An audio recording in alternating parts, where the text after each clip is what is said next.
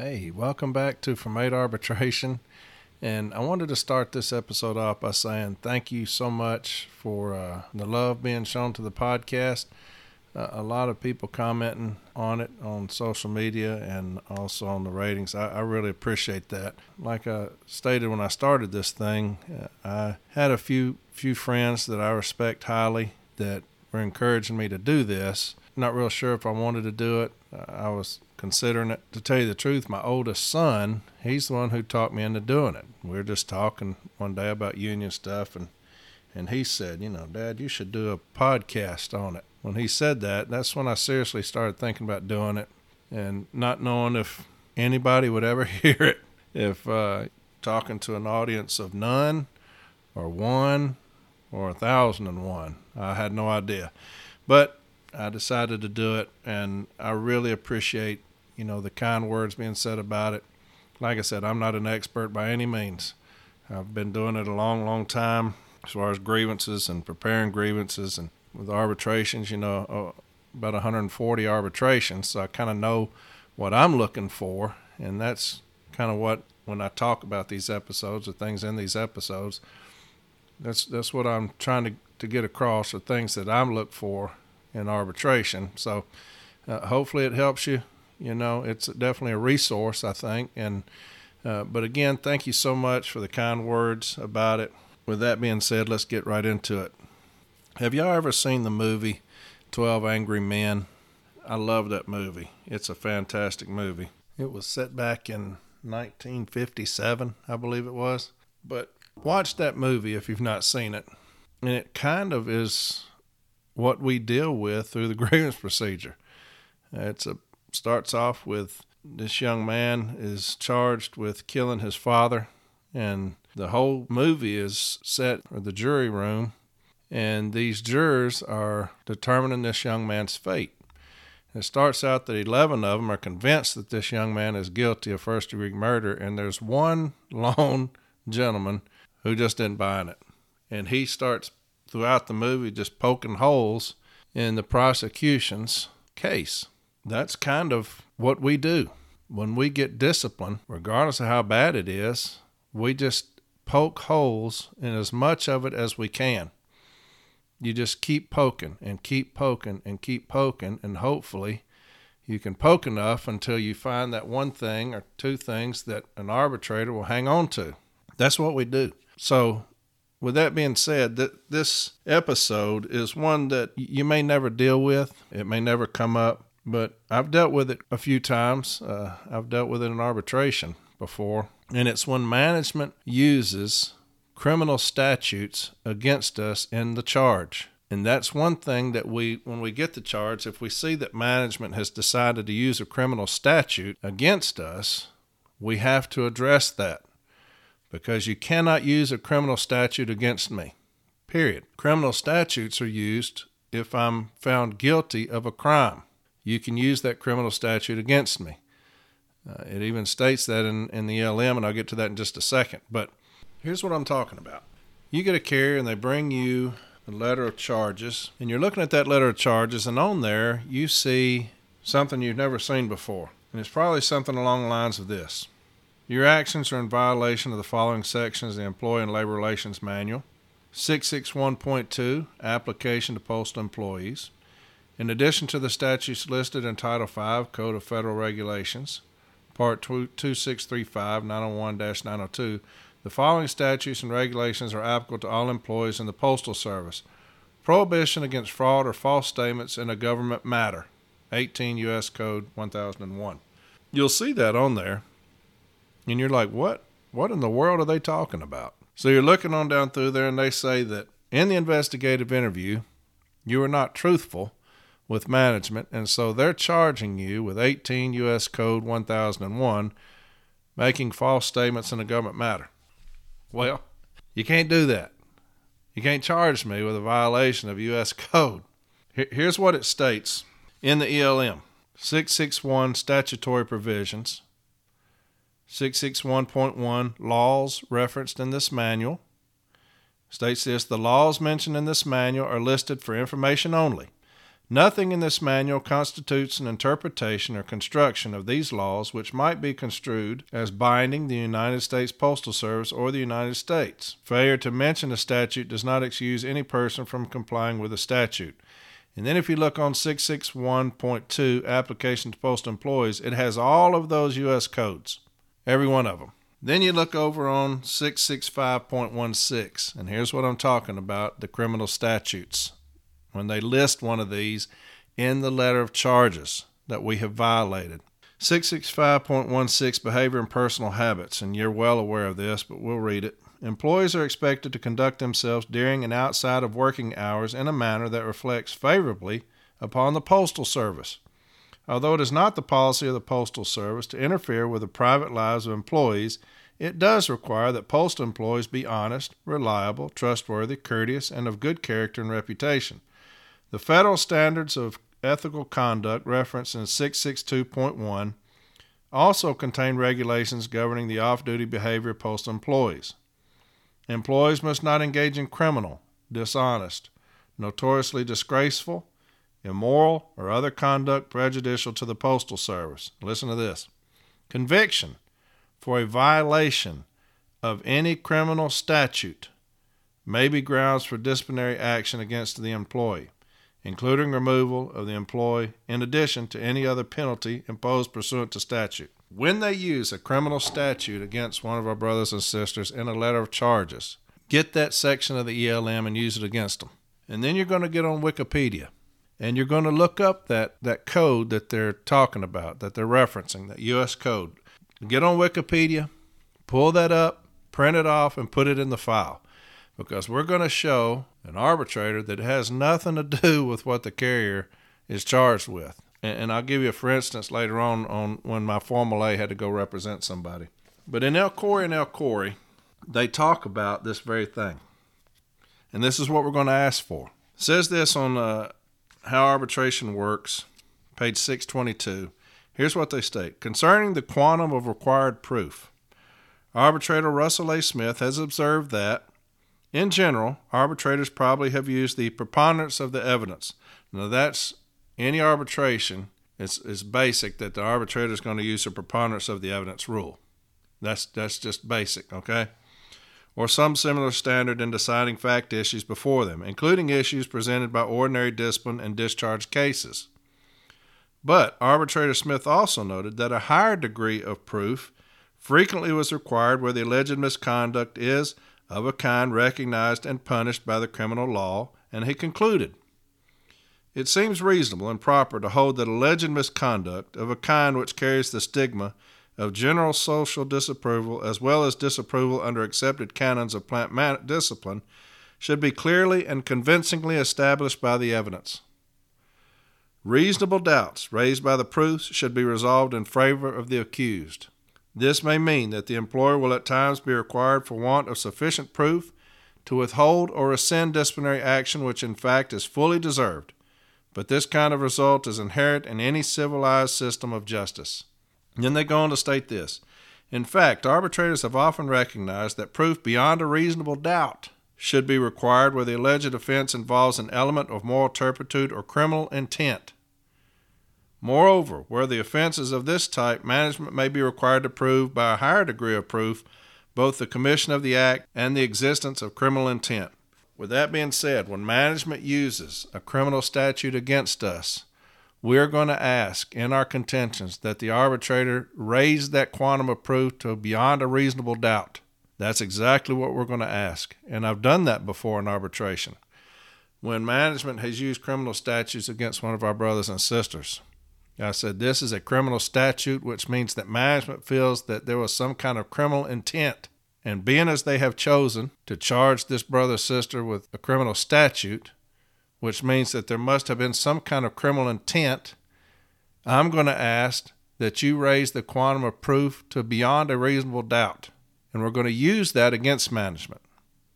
Whenever you see a violation or any kind of charge related to a criminal statute, use that against management because they don't know what they're doing when they're putting that in there. They're putting that in there to intimidate us, to scare us.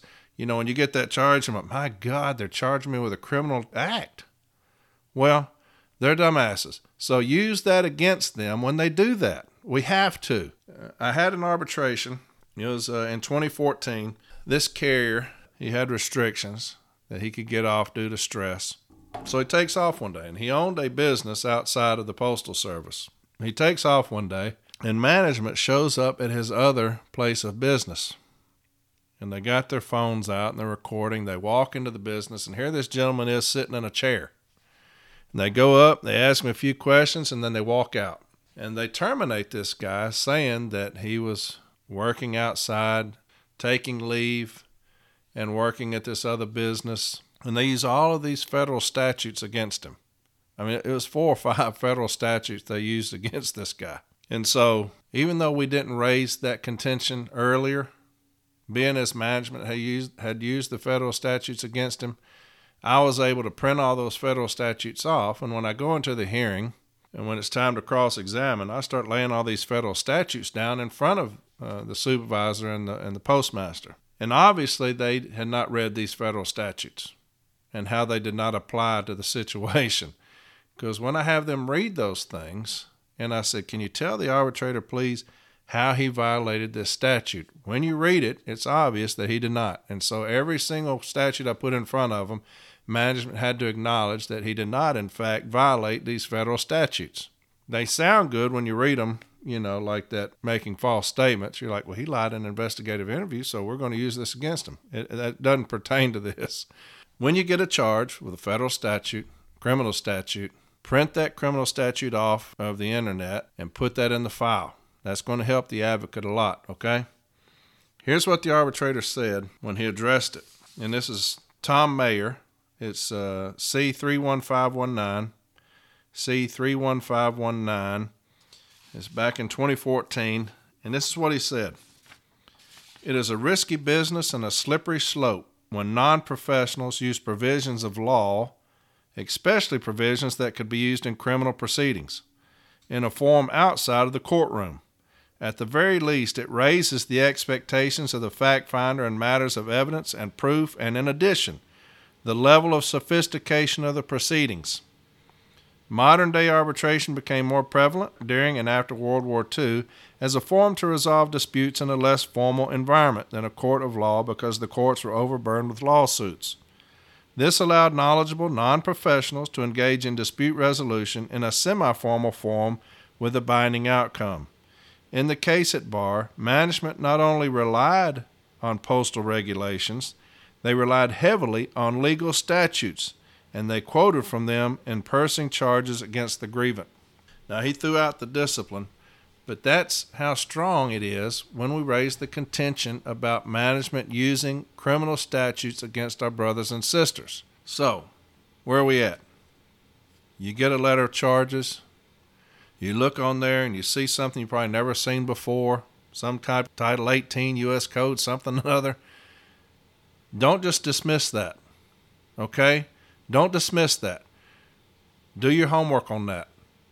Get it, research it, and then you're going to go into that informal meeting and you're going to lay that down in front of the supervisor or station manager, and you're going to have them answer for it right there in the informal meeting. All right? You're going to have your questions made out. How did Corey Walton violate this fraud and false statements in a government matter? Well, he lied in the investigative interview. All right, here's 18 U.S. Code 1001. Let's read it together.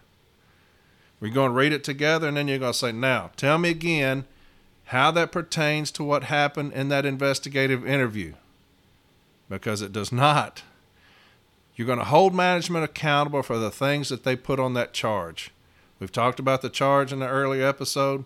It has to be true and correct. Hold management accountable for the things that they charge our brothers and sisters with, especially when they choose to be smart or cute and put a U.S. code in there. Hold them accountable for that. And tell you a story. There's a shop steward down south of here that management went after. And they falsified documentation on this shop steward to remove her. And we caught them falsifying it.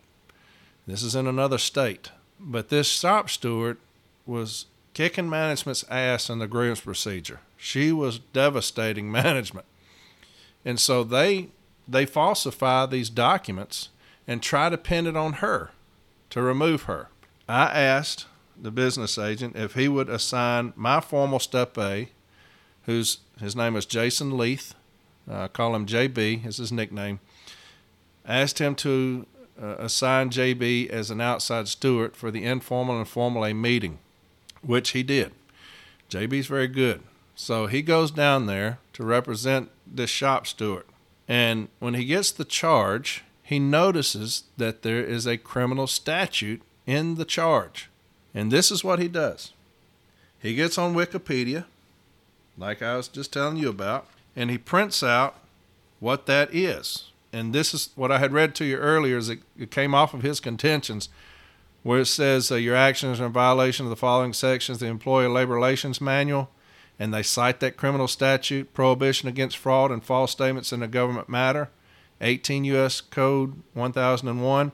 He gets on Wikipedia, he prints out the language of what that is, and this is what it states in part. The jurisdictional element of the crime is defined as the right to say and the power to act. It applies to criminal investigations, such as false statements made in response to an inquiry by an FBI or other federal agent, or made voluntarily to an agent. That's what they're citing against this shop steward. So he goes into the informal A meeting. He says, "Are you a federal agent?" Supervisor says, "Well, no." He said, "Was she questioned by federal agents?" "No." "Were the postal inspectors involved?" "No." "Was the OIG involved?" "No." "Was she charged criminally?" "No." "Does she have charges pending criminally?" "No." So he hands him the U.S. Code, like I just told you to do in your informal A meeting.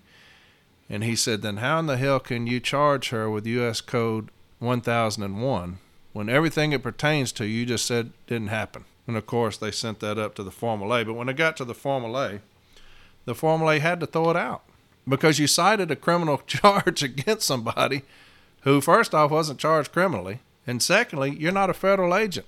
And here's his contention. You remember that El Corey I just read to you? Here's his contention on it. The union requests the standard of proof necessary to sustain the charge of falsifying documents for financial gain against the grievant be set at proof beyond a reasonable doubt. That's money. That's money right there. The union contends falsifying documents for financial gain is a serious charge constituting criminal conduct with intent to defraud the Postal Service, and therefore the burden of proof should be set at the highest level. In this case, Miss Jane Doe has 18 years of dedicated service as a lifeline to the American people. There's your tenure argument. That's fantastic right there. Has a bank of goodwill. We talked about that earlier too. And has been accused of criminal and morally reprehensible conduct. That's setting the stage right there. The union contends the beyond a reasonable doubt standard must be met by management. He's holding management accountable for the charge they put against the carrier when they used a criminal statute. That's beautiful. Miss Jane Doe's reputation should not be shattered by employing a lesser standard. Management has accused the grievant in attempting to defraud the Postal Service by falsifying documents for financial gain. Management cannot brand Miss Jane Doe as an ordinary criminal in the eyes of her family, friends, and fellow co-workers by the submission of less proof than would establish her guilt beyond a reasonable doubt. That is how you do a contention against management who wants to be a smartass and put in a U.S. code against us, a criminal statute. You hammer that ass, and that's how you do it. Again, we're poking holes in management's case. We're poking as many holes as we can. As many holes as we can. Just keep poking, keep looking, keep prodding, keep reading. Every single thing that you have that management gives you, keep reading and looking and thinking, and it'll come to you. I'm telling you. But when you see that U.S. code, when you see that criminal statute, immediately go and look that up online. It doesn't apply. Formulate your questions.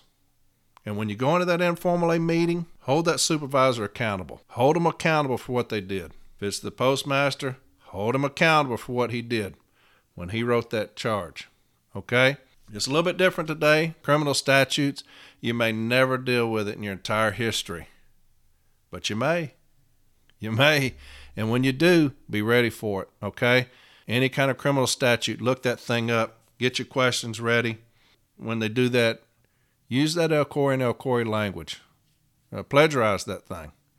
And say that you want that proof to be beyond a reasonable doubt because management chose to charge this carrier with a criminal statute, which means that there had to have been some kind of criminal intent.